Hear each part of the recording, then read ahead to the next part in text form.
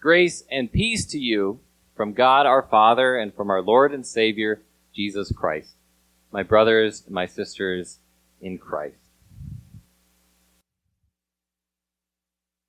Even if you've never heard it called the nature-nurture debate, you are familiar with the central issue of it. Is that athlete so talented and so good because of her native ability and genetics? Or is it because of the hours upon hours upon hours of practice that she has done? Does that bodybuilder have that physique because of genetics and steroids? Or because of a strict diet and exercise plan? Does the person who suffers from depression have a chemical imbalance in her brain? Or is she just responding to the circumstances of her life? Is she born with it? Or maybe it's Maybelline. You are familiar with the nature-nurture debate. You have someone who is exceptional in some way. They have higher skill or they have more intense struggle, and we want to know as humans why. Why did that happen? Why are they different from us?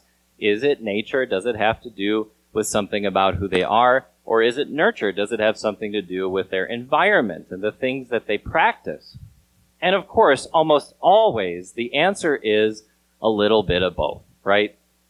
Your genetics, your predispositions have a lot to do with your personality, who you become, what you're good at and what you're not good at, even your struggles.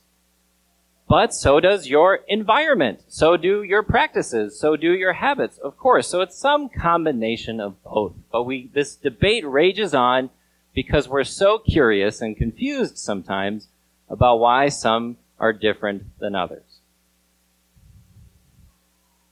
Paul is writing this letter to the Christians gathered in Rome to settle the nature-nurture debate, you could say, as it applies to our relationship with God.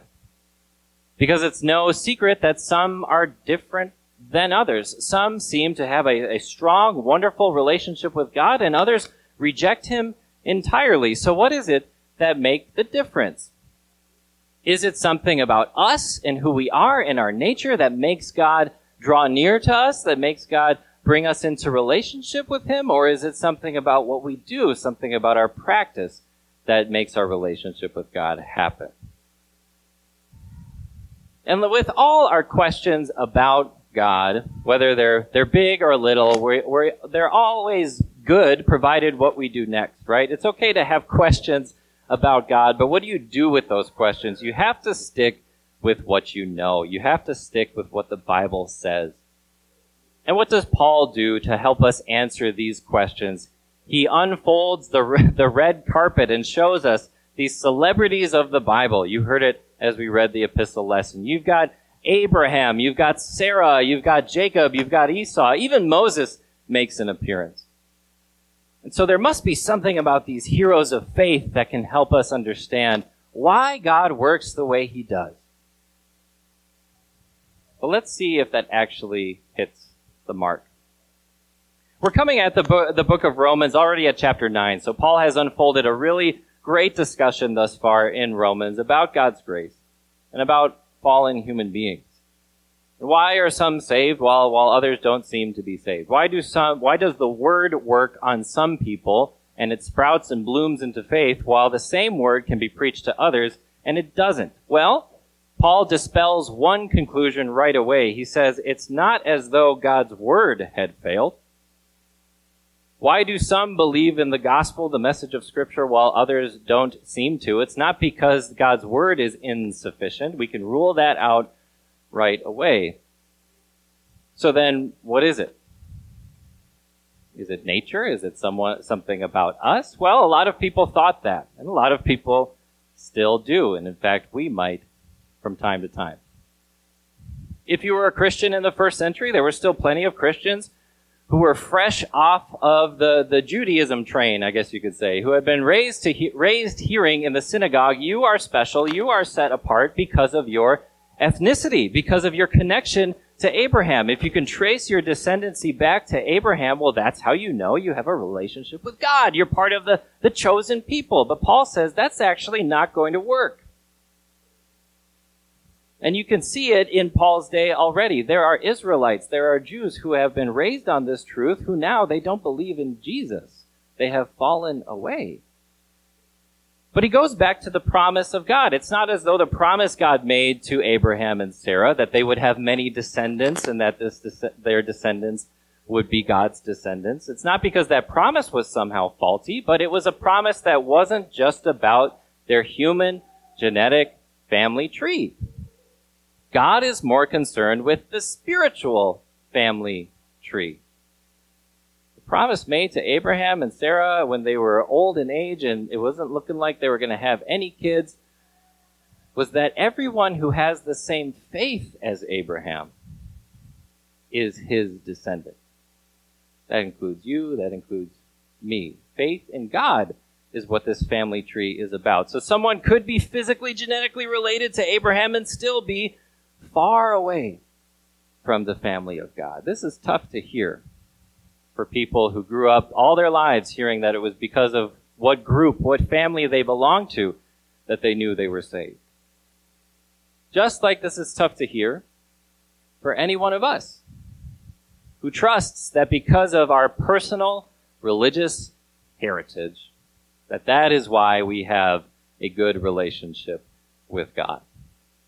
That because someone can trace back Christians, their dad, their grandpa, and so on were Christians, that is somehow proof that God is on their side and that God loves them and that they're saved. Or that someone can just open up their church attendance record and point to a flawless record ever since they were kids and point to that as why they know they have a good relationship with God. No, it's not about your nature.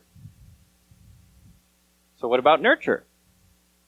If it's not about something core about who you are, then what about your practice? What about your habits? What about the way that you live? Well, Paul goes one branch up in the family tree of the Old Testament. We're still on the red carpet of the Old Testament. Abraham and Sarah had a son named Isaac. Isaac married Rebekah. They had two sons named Jacob and Esau. Twins. And so we've already ruled out that it's nature because these two boys are still in the womb. They have practically the same genetics. But what does God do? He sets one apart. He says Jacob is going to be the one who's later going to be named Israel, who's going to have 12 sons of his own, who are going to be the tribes of Israel, and through Jacob is going to come the Savior. Why does Jacob get to do this? Well, maybe it's because God knew that Jacob was going to be a special little boy. Maybe it's because God knew that Jacob was going to be clever, that Jacob was going to behave well, that Jacob was going to do all this stuff. And you read the book of Genesis, you see Esau. He's kind of a brute. He's a hunter. He doesn't really seem to think for himself, to think forward. So it seems like Jacob was the smart choice, but that's not going to work either. Why? Because when did God promise he was going to set Jacob apart? Before he was even born. While Jacob was still in the womb, God said to Rebekah, I'm going to set one of these boys apart for my purposes. Before Jacob could do a thing to earn or deserve God's intervention. And by the way, you look at Jacob's life and he's no perfect little angel either. Paul even quotes the prophet Malachi, who says it in even stronger language. Jacob I loved, Jacob I chose, Jacob I set apart. Esau I hated, God said. Now we got to understand what God means. This is the prophet's strong language. God doesn't despise Esau. He doesn't send Esau straight to hell. What he's saying is when you compare the hand that Esau was dealt with the hand that Jacob was dealt, well, it really seems like Esau drew the short straw. So we got to rule nurture right out as well. It's not about our practice. It's not about our habits. It's not about what we do either. And that's tough to hear as well. For the people in the congregation of the Romans who thought that God must love them because they're new converts. That God must love them with an extra special love because they have very powerful repentance stories, very powerful conversion stories. They weren't raised on Scripture, but God came to them later in life. That must mean that God loves them more. Or people who said, I don't trust in my tradition or my heritage, but I am a more spiritual person. I don't even need to go to church to have a relationship with God. People who say that. It's not about that either. It's not about our religious heritage. It's not about our spirituality. There's nothing special about us that would make God want to make a relationship with us. We don't really like that. That doesn't really jive with our human nature, does it? If you pick up a book by Jocko Willink or David Goggins or Dale Carnegie, these are three individuals who are highly successful, right? Jocko Willink and David Goggins were both Navy SEALs. They served their country, and now they've written stories about what they have done, but also what they have learned through what they've done in ways that you can apply. Dale Carnegie, very successful person. He wrote How to Win Friends and Influence People, which still, they can't keep that book on the shelves. It flies off so quickly.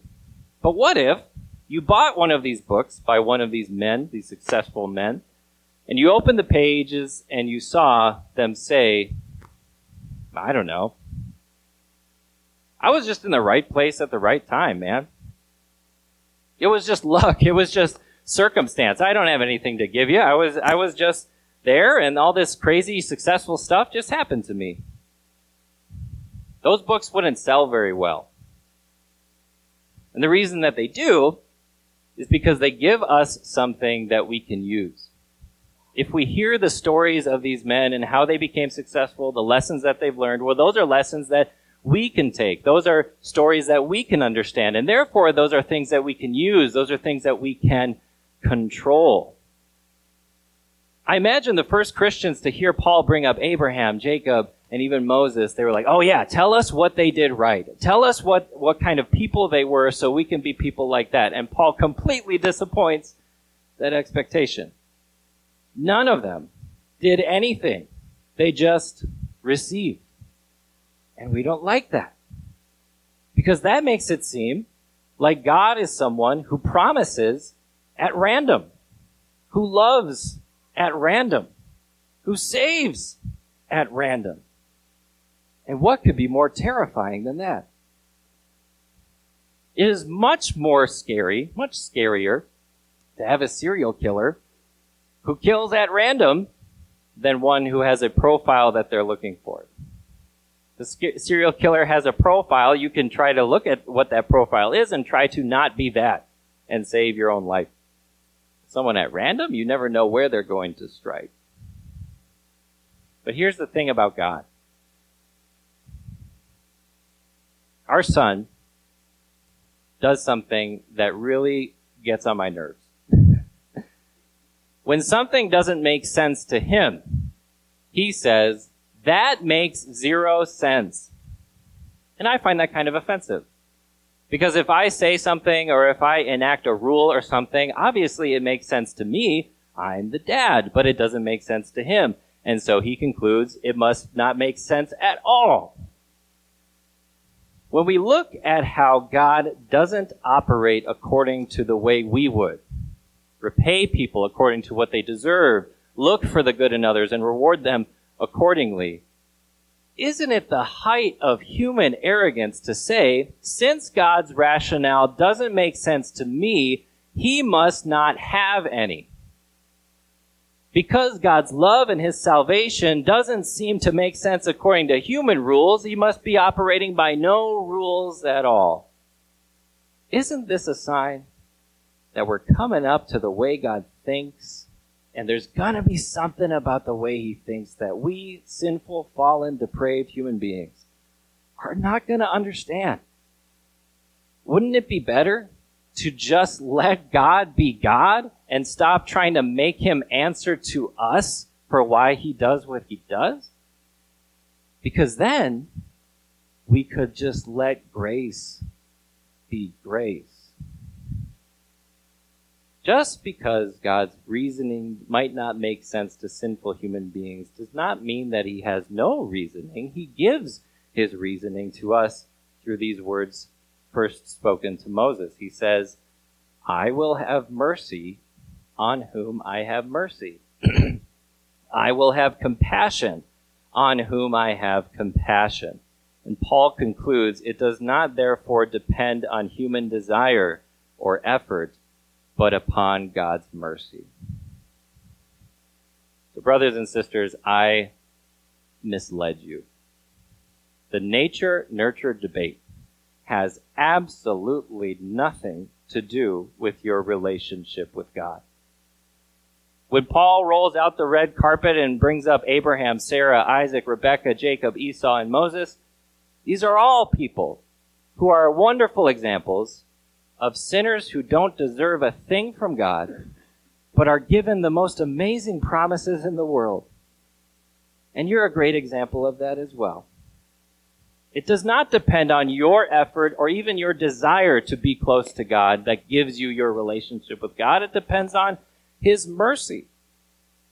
God's logic for why He saved you, why, while you were still a sinner, Christ died for you, why, even though the wages of your sin is death, God gave you the gift of eternal life. The logic is grace. God's grace. That's the rule that He operates by, giving love to people who don't deserve it.